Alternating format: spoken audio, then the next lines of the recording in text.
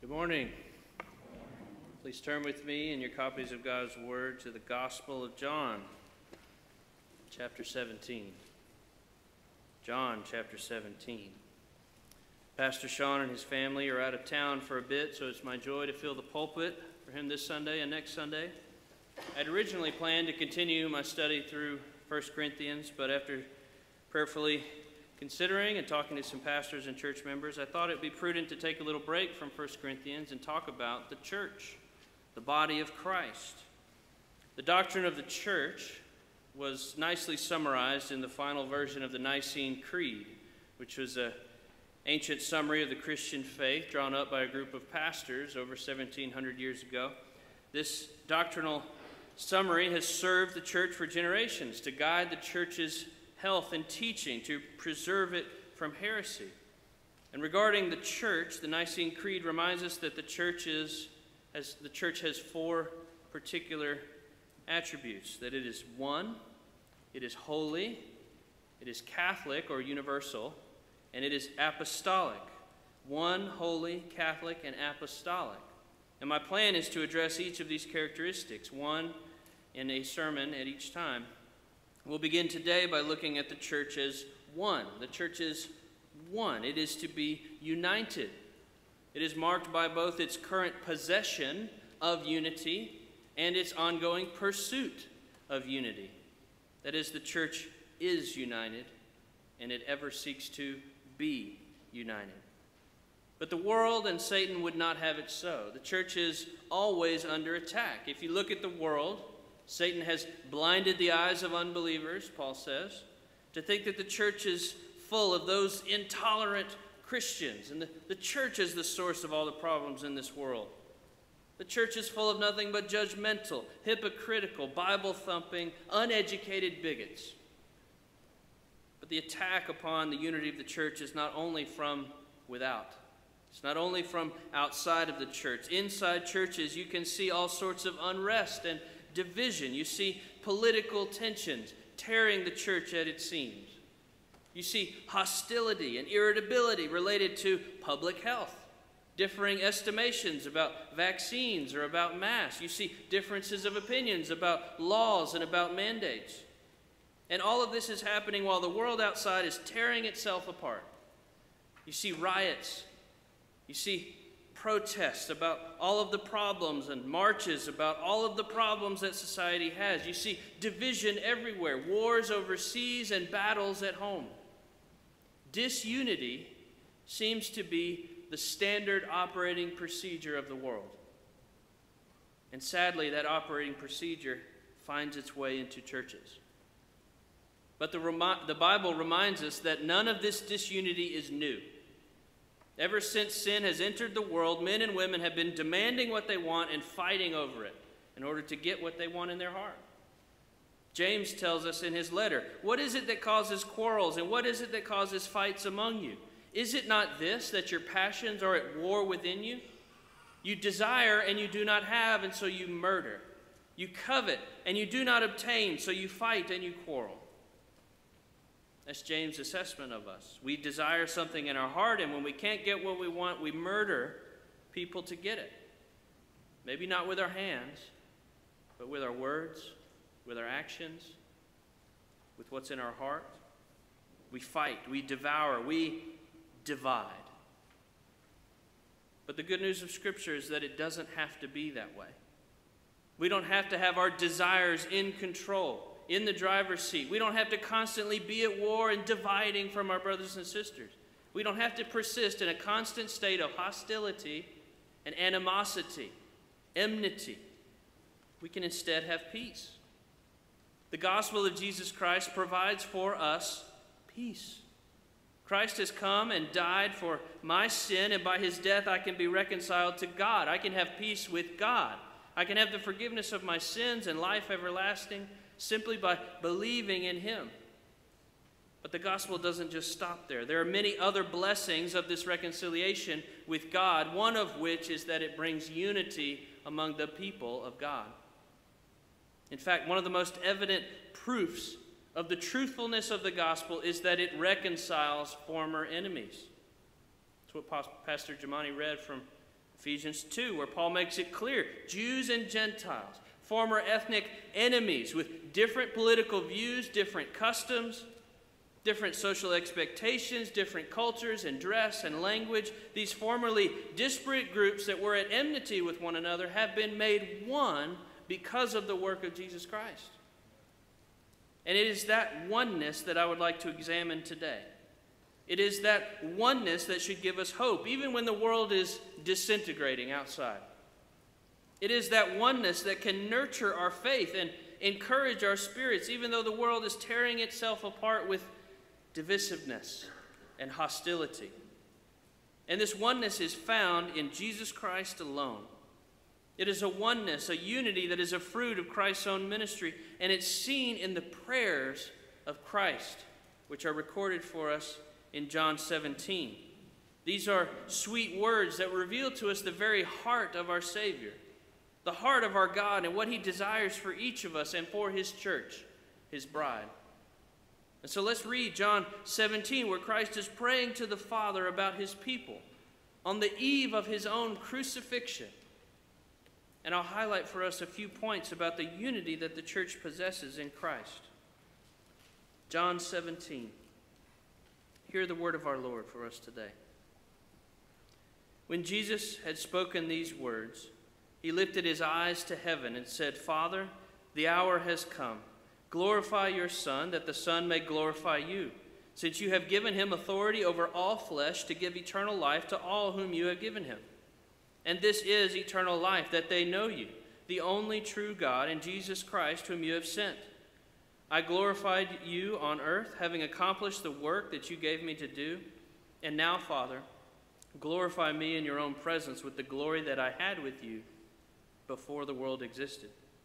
I have manifested your name to the people whom you gave me out of the world. Yours they were, and you gave them to me, and they have kept your word. Now they know everything that you have given me is from you.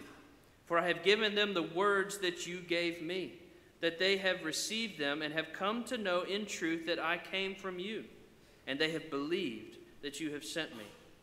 I am praying for them. I'm not praying for the world, but for those whom you have given me, for they are yours. All mine are yours, and yours are mine, and I am glorified in them. And I am no longer in the world, but they are in the world, and I am coming to you. Holy Father, keep them in your name, which you have given me, that they may be one, even as we are one. While I was with them, I kept them in your name, which you have given me. I have guarded them. Not one of them has been lost except the son of destruction, that the scripture might be fulfilled. But now I am coming to you, and these things I speak in the world, that they may have my joy fulfilled in themselves. I have given them your word, and the world has hated them, because they are not of the world, just as I am not of the world. I do not ask that you take them out of the world, but that you keep them from the evil one. They are not of the world, just as I am not of the world. Sanctify them in the truth. Your word is truth. As you sent me into the world, so I have sent them into the world. And for their sake I consecrate myself, so that they may also be sanctified in the truth. I do not ask for these only, but also for those who will believe in me through your word, that they may be one, just as you, Father, are in me and I in you, that they may also be in us, so that the world may believe that you have sent me. The glory that you have given me, I have given them, that they may be one, even as we are one. I and them, and you and me, that they may become perfectly one, so that the world may know that you have sent me and loved them, even as you love me. Father, I desire also, whom you have given me, that they may be where I am, to see my glory that you have given me, because you loved me before the foundation of the world. O righteous Father, even though the world does not know you, I know you, and these know that you have sent me. I made known to them your name, and I will continue to make it known, that the love with which you have loved me may be in them, and I in them. Thus ends the reading of God's perfect word. Let's pray together. Holy Father, teach us from your word about the unity that we have because of Christ, because of our shared union with the Son, and because of our union with the Father by the power of the Holy Spirit. Make us one, Father, we ask. In Jesus' name, Amen. We'll begin with our first point about the unity or the oneness of the church. And the first aspect of our unity is that it is based on a revealed name. Jesus' prayers here teach us that our unity is based on a revealed name, the name of God. Look again at verse 5 from chapter 17. Jesus says, I have manifested your name to the people whom you gave me out of the world. Part of Jesus' mission is to reveal the name of God to the people of God. And of course, that doesn't mean he came and simply spoke the name of Yahweh and then his mission was over. Biblically speaking, the name of someone reveals something real and significant about their character, about their very essence. And therefore, to reveal the name of God means to reveal something significant about God, which is a major part of the mission of Jesus Christ. Jesus, being one with the Father, is a fact that's attested to throughout the Gospel of John. And by seeing Christ, we see the Father. Believing in the Son is to believe in the Father, because to know the Son is to know the Father.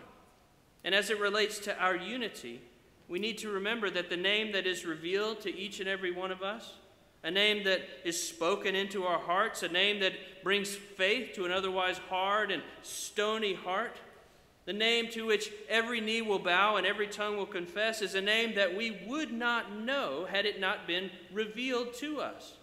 This is not a name that we ordinarily would love. This is a supernatural revealing.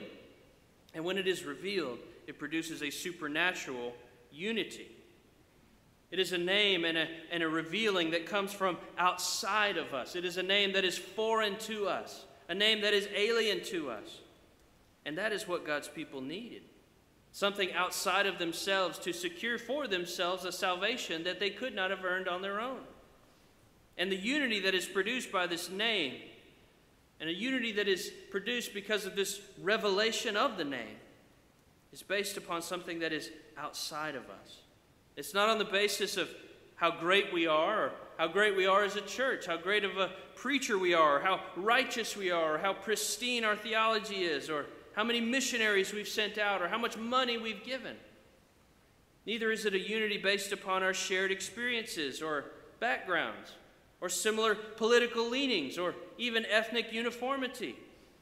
This unity is based on something outside of us, something that we would never have had without the sovereign work of God speaking and revealing a name to us. This unity is based upon the free work of God, not on our merit. And this unity ought to promote within us genuine humility. If we aren't the foundation of our unity, if we and our gifts and our abilities and our works and our righteousness aren't the foundation of our unity, then in what do we have to boast? In fact, if the unity that the churches has comes in spite of our own sinfulness, and only because of Christ's work according to his good pleasure, then we have even less room to boast. Churches ought to be full of humble people, because there are no Christians who became so because of their own doing. No Christian has ever saved themselves, have brought themselves out of darkness into light, have ever replaced their hard and stony heart with a heart of flesh. None. If you are a Christian, it is because God has revealed his name to you according to his sovereign will. And thus humility ought to be the proper posture of every Christian. And a church full of humble Christians will be a church marked by unity. May we never boast in our own strength, in our own purity, in our own gifts, in our own doctrinal precision, but boasting only in the Lord, who took the initiative to reveal his own name to us and therefore grant us a holy unity that we could never create nor maintain if it was built upon the name of any other man. Our unity is based on the name of God revealed to us in the person and work of Christ, and not in the name of any other creature. Second, not only is the unity that we have in Christ from outside of ourselves and based on the name of God, our unity is also to be word-centered. Our unity is word-centered. Look at verse 8 again.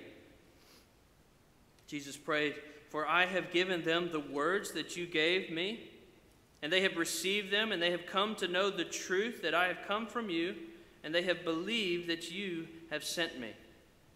Jesus has given to his people the words that they need, words that came from the Father, and by receiving them, they have confirmed in their minds and in their hearts that Jesus has actually come from the Father. It is the Word of God that informs God's people and conforms them to the truth. We are united in and through the Word of God that has been delivered to us. The Word of God reveals the truth of God to us. And without that, we would be left to wonder what the truth really is. But because we have received the Word, and we've come to believe in the Son, we've come to know the truth and thus to be unified in that truth. This Word-centered quality of true Christian unity is significant for the churches of God. Our unity is not centered upon any other source of authority. It's not contingent upon similar political leanings. We're not united because we share certain conservative Judeo-Christian values. Our unity is not anchored in any preference or in any strategy or any personality or any other human allegiance. Our unity is founded upon the Word of God that has been given to us by Christ, who is our great prophet. And he proclaims to us the Word of the Father. Our unity is not only to be centered upon the Word, it's also to be grounded and founded upon the Word.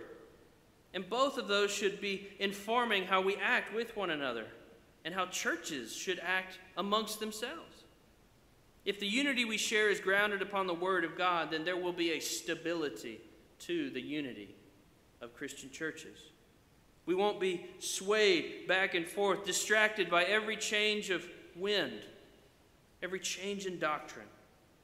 A stable unity is unshaken by political upheaval, even global pandemic.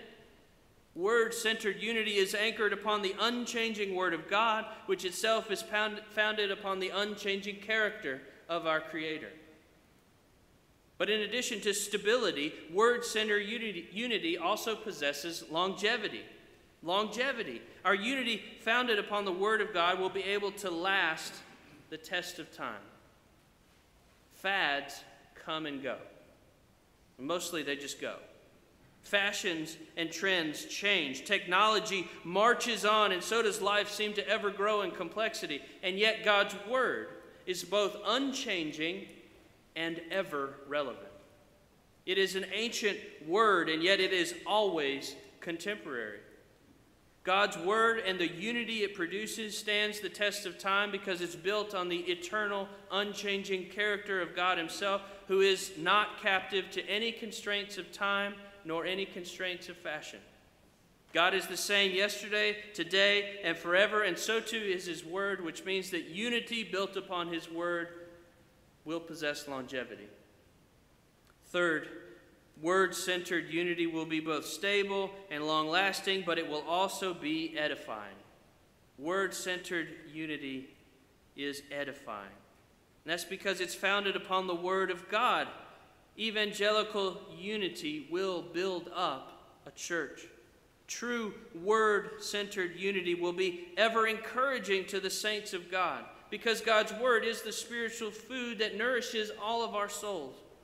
God's Word is nourishing to every believer. It sustains every soul because it speaks of our Christ, who is Himself the bread of life, as John's Gospel teaches. And to go one step further, if God's Word is the center of our unity, the anchor of our unity, that means that no Christian and no church has the liberty to adjust or move that center. We don't have the authority to tamper with God's Word. We should speak where it speaks, and we should get liberty where it is silent. Many Christians and churches have gotten into dangerous waters when they don't proclaim clearly what God's Word has made clear. Either out of fear of man or a desire to be liked by the world, they will edit and tweak and soften and try and otherwise remove any offense of God's law. I think this is a driving force in the doctrinal shallowness that often characterizes the church and its institutions today. Brothers and sisters, we have no authority to adjust the word of our good prophet. What he has declared, we must declare in all of its doctrinal integrity, never shying away from the offense of the cross, which will always be offensive to a lost and dying world. But not only that, the other end of the spectrum is also true. While some shrink from clearly speaking the things that God has made clear, others make the opposite mistake of speaking authoritatively about matters on which God has been silent. I believe this to be equally damaging and disrespectful to God. Some would risk constraining the consciences of others in ways that Scripture does not constrain, and thereby overstep our biblical authority and turn themselves into the very Pharisees that Christ so often condemns in Scripture. God's Word does indeed give us invaluable principles to help guide us in our decision-making. And we've been given the Holy Spirit to help us walk in wisdom. But the Bible does not give us a step-by-step recipe for every decision in life. God's Word does not tell us which particular candidates to vote for. It doesn't explain for us specific medical advice we should take. It doesn't tell us what school we should attend, what job we should take, or even who we should marry. What we are given in God's clear law is the guiding principles of wisdom. And outside of that, we are to pursue and maintain unity by evaluating the decisions of others with charity and love. We're to be quick to listen and slow to speak. We're to be charitable in all of our judgments. We're not to be in the business of binding consciences of people where Scripture has not bound them. That is not our prerogative, nor do we have that kind of authority.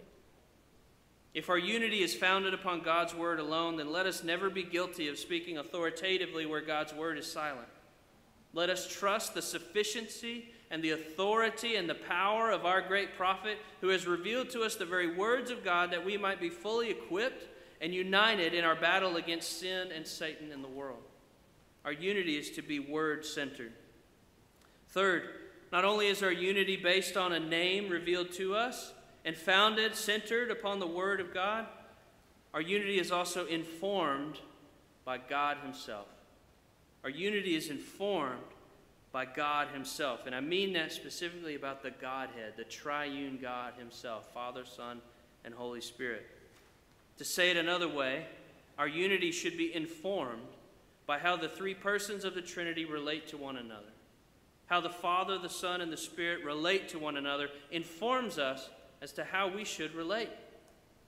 The three persons of the Trinity are united in their mutual intercession, their mutual interpenetration, to use a big theological word.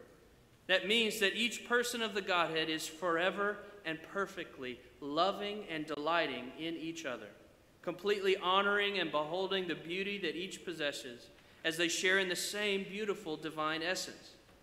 In verse 11 from our text, Jesus prays that His people would share in the oneness that the Son has with the Father. Holy Father, keep them in Your name, which You have given Me, that they may be one even as we are one.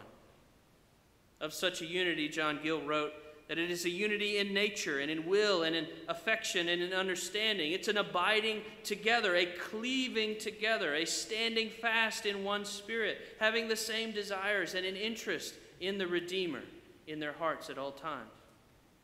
The unity of God's people is analogous to union with Christ and analogous to the unity of the Godhead. And this grounds our Christian community. To say it succinctly, heavenly unity is both the source and the example for the unity among believers. Now, obviously, we don't share in exactly the same kind of unity. We don't share the same perfect divine nature.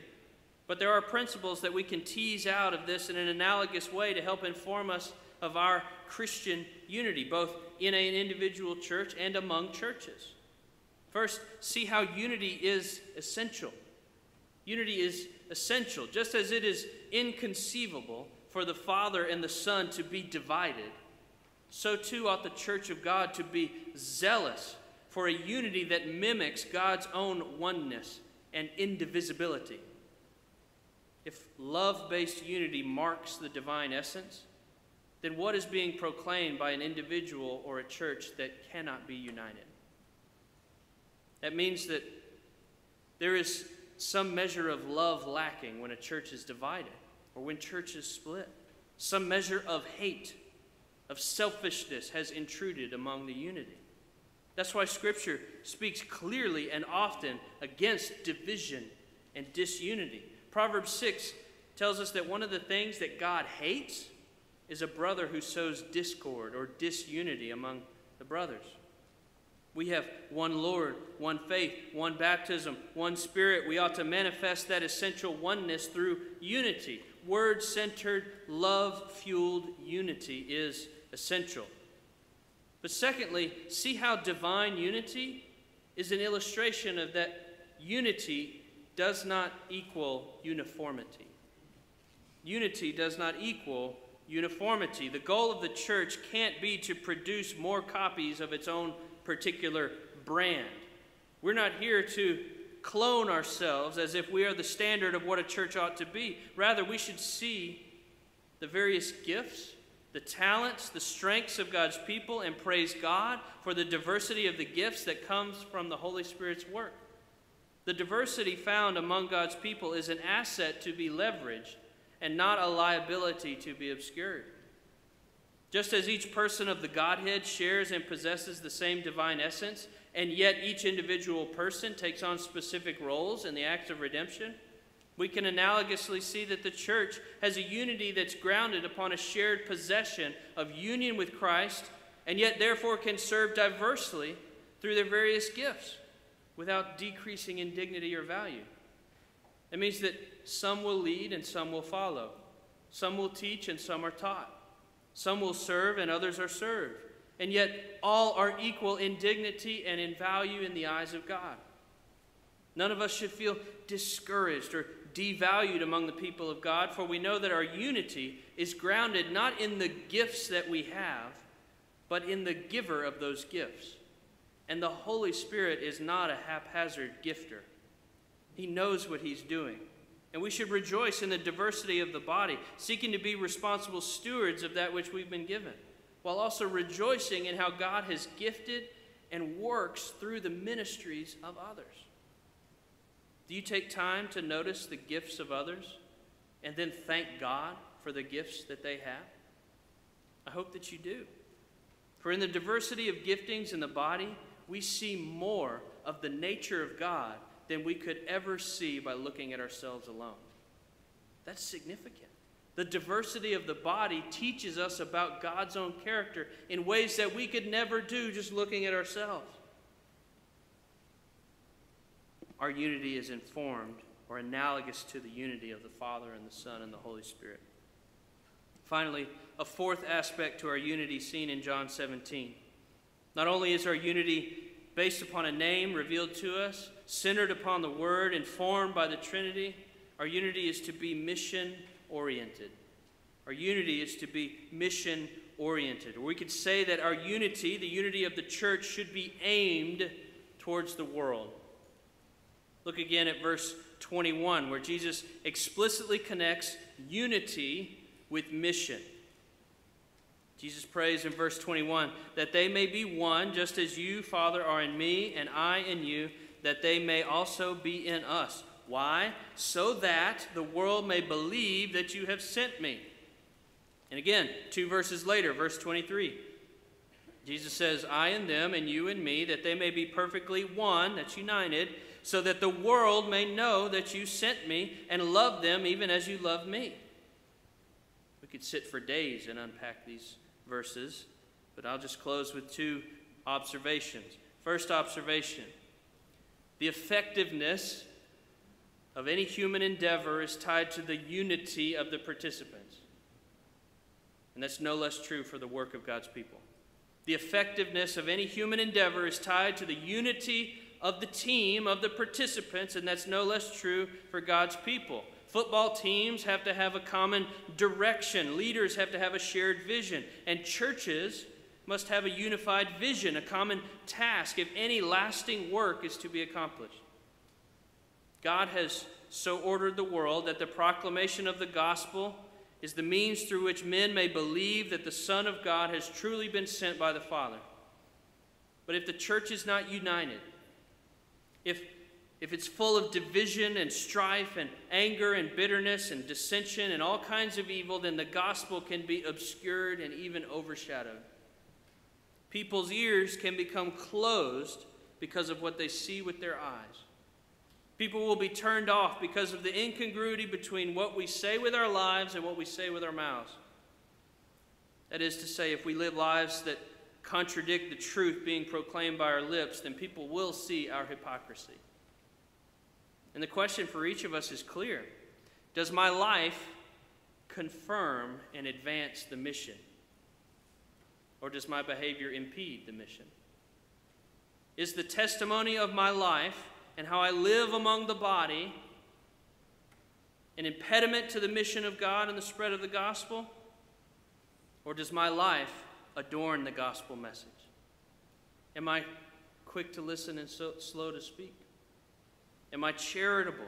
Am I seeking to promote the unity of the body by being quick to forgive and keeping short accounts of wrongs? We can praise God that Christ never spoke a word of truth that he did not then live out faithfully. He always aligned his actions with the truth of God. There was no bit of hypocrisy or any incongruity in the life of Christ. There was no divisiveness. There was no sowing seeds of division. Indeed, praise God that Christ died on the cross for quarrelsome and divisive hypocrites like us. Even though we fail every day, Christ was willing to die in our stead. Even though we preach Christ with our lips, yet daily fail to live up to his commandments, Christ still receives us. He forgives us. He washes us. He restores us. He grants us his Holy Spirit in order to grow us in our obedience so that our lives may more faithfully align with the truth that we profess with our lips. May God ever grow us and redeem us from our hypocrisy so that the eyes of the world would see no contradiction between the message of our lives and the message of our lips. We pray that we would practice what we preach just as Christ did, so that the world may believe that the Father has sent the Son to redeem. Second observation from this verse: it's not about you. It's not about you. As we've seen, as we've gone through 1 Corinthians, a church that gets distracted by personalities and about posturing and politics and promoting will eventually diminish the unity of the body and ultimately undermine the mission. If unity is tied to mission success, then divisiveness is actively undermining the mission. Divisiveness undermines the effectiveness of gospel proclamation. Division distracts us from our duty. Ask yourself, am I divisive among the body? Am I promoting fights and quarrels, like James says, because I want and I do not have? Do I covet and not yet possess, and so I gossip, or I demand, or I manipulate to try and get what I want? If I do that, then pride is leading me to sow seeds of division among Christ's united body, which is something God hates. Too often the mission of the gospel is obscured and impeded because egos get in the way. The emphasis goes from gospel advancement to the advancement of my agenda, from love of neighbor to the love of praise and comfort. May we ever be on guard against such tempting pitfalls. Christ has done everything needed for the oneness of his bride, including giving his own body that she might be united in his. He's provided forgiveness for the divisive ones. He's provided cleansing for the contentious. And he's instead filled each of us with the same Holy Spirit, so that we might be moved to live together in humble, gentle, kind, loving harmony, thereby proclaiming to a divided world the truthfulness of the gospel, advancing the gospel to the lost by our love for one another.